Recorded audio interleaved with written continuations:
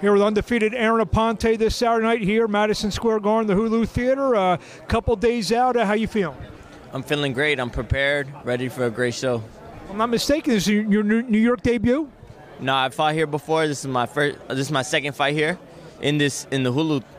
That's okay. That's what I was thinking. Yeah. So what's it like? I know you're from Florida. What's it like? Coming to the Meccas. I'm sure you're not in love with the 20-degree weather, but what's it like? Fighting here in New York City.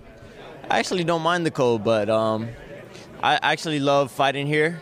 Fighting here is you can feel the energy, you can feel the history behind it. Just stepping in the Madison Square Garden, and it's an honor to be here. What is a perfect year? We're just starting out 2023.